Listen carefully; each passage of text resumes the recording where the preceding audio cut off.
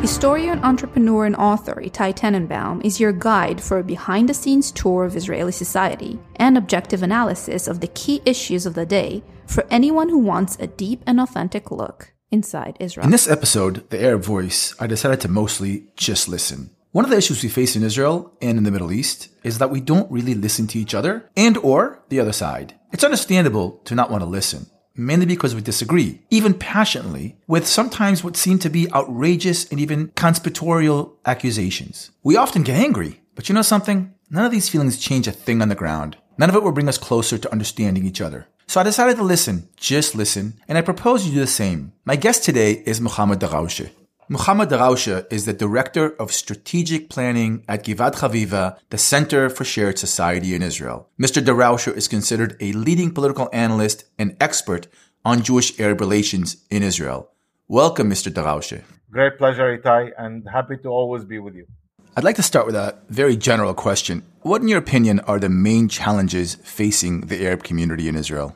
Well, Itai, there are two main challenges, I would say them. One is the political challenge, identity challenge.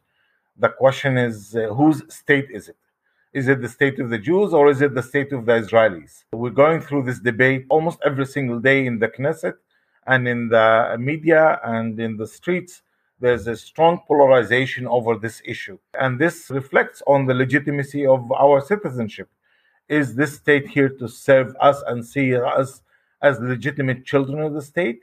Or are we secondary and marginal citizens that happen to be here, that maybe sometimes are able to ask for individual rights but not have collective rights? The second debate is more of civil rights nature, focusing on social economic issues. There are lots of discriminatory policies that come and stem out of social economic aspects, not from national or political identity aspects. Most of it resulting from either negligence of Israeli government policies in the past or peripheral status or physical geographic peripheral aspects that where we live in the periphery and in villages that are remote from the center, remote from Jerusalem. So these are more of civic nature type of discriminatory policies. Okay, so in these two aspects, what are the possible solutions? In both aspects, I think there's a different kind of solution. For the political, what I would call the vertical debate about identity, I think this debate is going to, and this challenge is going to accompany us probably until we find a political solution for the cross-border Israeli-Palestinian conflict. It is about identity. And the second, I think we can create very fast-track progress in social economic arenas, anywhere from reducing poverty rate in the Arab community, increasing educational quality, municipal services, housing issues, violence and crime issues. These are issues that are not dependent on the cross-border. These are what I call horizontal issues, where we can create a lot of success stories in the process. So let's dive a little deeper into it, because I think you made an excellent point. I want to say, first of all, that the State of Israel, as you mentioned, was established as a Jewish homeland. It aspires to be Jewish and democratic. And my question to you is whether a Jewish state with a Jewish character identity and at the same time a democracy, can those two principles exist, basically, as far as Arab society is concerned? And nation states have been actually dealing with this matter. Is it possible or not? Nation states were faced with the two main concepts. One, the concept of democracy that evolved after the evolution of nation states, and many states had to adapt and change the definition of nation states in accordance to democratic values. And so it can't be an exclusive state anymore. So if you think of exclusive Jewish state, that qualifies to be racist.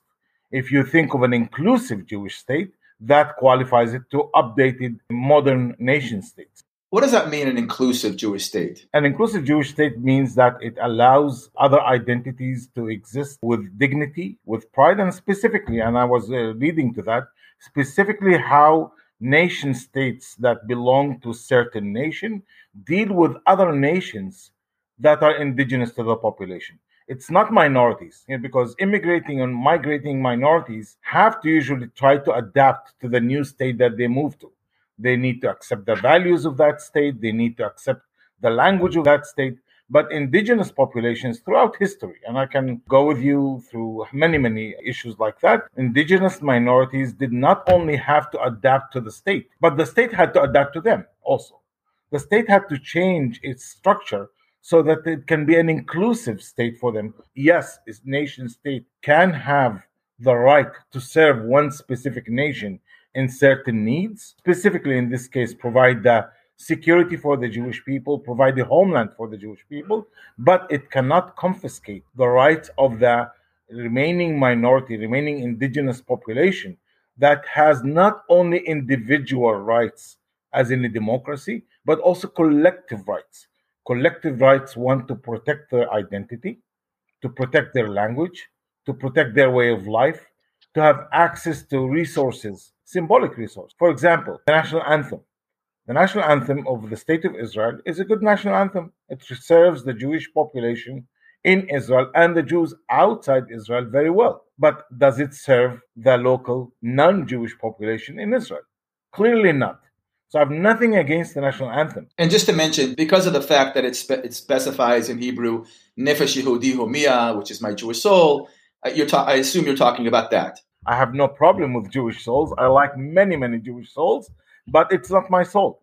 And the national anthem has to expand, has to mature, to be a bit more inclusive, allow parallel lyrics for the same music. Where you speak about Jewish soul, I speak about another soul that can live together with Jewish souls in the same homeland. I think that Israel has started probably in the right direction with the Declaration of Independence, which spoke of the Arab citizens, and I'm quoting from the Declaration of Independence, as the children of the Arab nation. It related to us as a collective, as a nation, as part of a nation.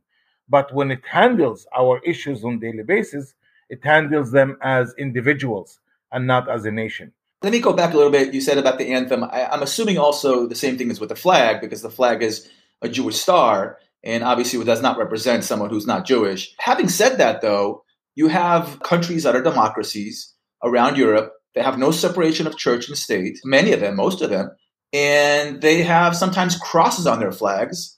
And I don't think anyone demands for them to move the cross. The question is whether this is something that can be accepted. I'm not demanding to eliminate the Jewish aspects in the flag, but maybe if we add an olive branch, maybe if we add one of the birds of the country, maybe if we add a fig leaf. I'm not asking to eliminate. Jewish majority has the right to be represented dominantly in the national symbols. I respect the majority need. I respect the majority aspirations to show its dominance and its majority needs. Majorities also have rights, but minorities also have rights. I want to be represented. I want to be able to see myself in the flag and not only to see you. I don't hate seeing you, but I want to be able to see me so that when the flag is risen, I can say, well, they thought about me. They did not only think about excluding me. Now, when I see the flag, I think about the exclusion process and not the inclusion process. Do you feel, as an Arab Israeli or an Arab Palestinian Israeli, or however you want to identify yourself, do you feel that you have, and it's a general question, but less opportunity within the Jewish world, or does part of the community feel like they have less opportunity? Well, it's a complicated question and it's hard to answer it because, yes, I have been discriminated many, many times, and my children are even still being discriminated. And you see it in the basic services of garbage collection up to employment opportunities and ability to have proper employment mobility and educational mobility and quality of life. I do feel discriminated as an individual, first of all. At the same time, I feel grateful that I live in a modern country that offers so many opportunities. My quality of life is better than the majority of people in the surrounding countries. So the question is, do you see the half full or do you see the half empty? I happen to see both halves. I happen to be grateful to the half which allows prosperity and the modernity to come in and raise children in a very competitive environment. Thank God I have very successful children that are making it the best there is in Israeli educational and career opportunities. But at the same time, I see the glass ceiling. Maybe you don't see it. I see it. It hits my head almost every single day. The Arab citizens have not been properly integrated, mainly because there is probably an idea that hasn't left some of the decision makers' minds that Arab citizenship here is temporary. A Jewish citizen doesn't feel that his citizenship is conditional or temporary. On that point, since we've entered the realm of politics, it's fascinating that for the first time in Israel's history, there's an Arab political party that's actually serving in the government. And it's really an oxymoron because it's an Islamic party and they're sitting with right-wing Jewish parties. But it seems as if this party called Ra'am says something like, let's put aside our differences for now. Let's put aside the conflict for now. Let us take care of the individual. What is your opinion of this? Do you agree with this approach of Ra'am? Well, I think that this is the perspective of the majority of Arab citizens. I mean, I think finally we're beginning to realize that we're a minority in the state and we're beginning to behave as a minority. I think this started in the educational and the employment arenas probably 20 years ago. It's beginning to happen in the political arena today. We're beginning to realize that we are going to be Israelis, no matter what political solution there will be. Palestine is not coming to my village. It's going to always be Israel. So we need to start behaving as Israelis. So I think that what Ra'am is doing probably reflects the perspective of the majority of Arab citizens. I would have liked a more centrist Arab political party and not more religious Arab political party to lead this approach. I think that this will force a revolution in Arab political behavior over the next decade or two. I think this is going to change dramatically how we perceive our political participation. And I think that most Arab citizens do not want to be affiliated with the left anymore. They want to be affiliated with the center of Israeli politics.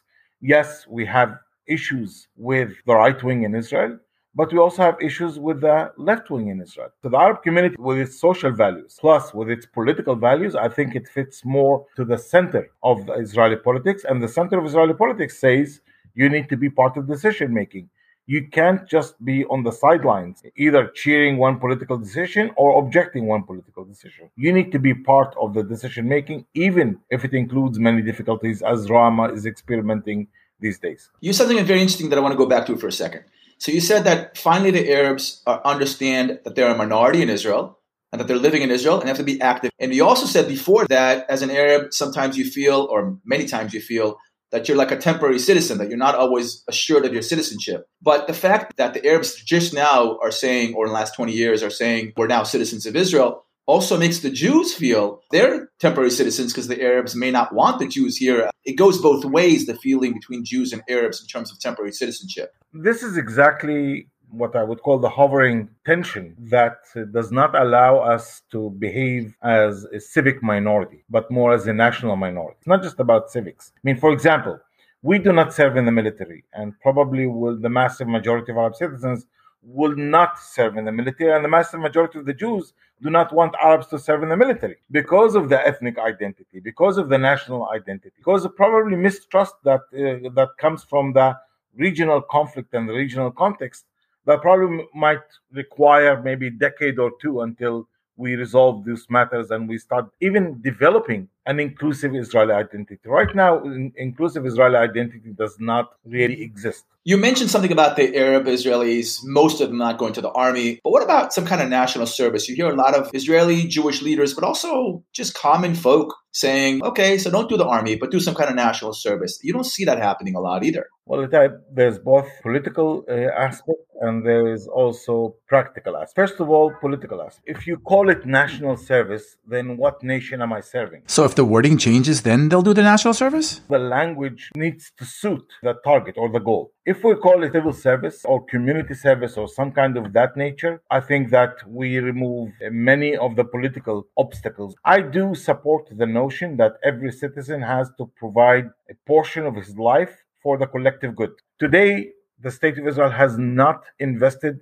in making any single hospital in Arab towns. So if we want to serve in hospitals, it means we take all of our manpower or human resources and move into Jewish towns. Most Arab towns do not have community centers. So if they want to serve in a community center, they will move to work in Jewish community centers. We do not have the institutions to accommodate the Arab community, the Arab youth in civil service, which means that parallel to approving the concept, I think we need to also build the institutions in the Arab community so that that service does not contribute to expanding the gap between Jews and Arabs. And if we're talking about cross-sector service, yes, I would like to see Arab citizens serving in Jewish towns, but I also would like to see Jewish citizens serving in Arab towns. This needs to be a tool for inclusion and not a tool for increasing the gap between the two communities. What kind of responsibility do you think that Arab leaders or educators should take upon themselves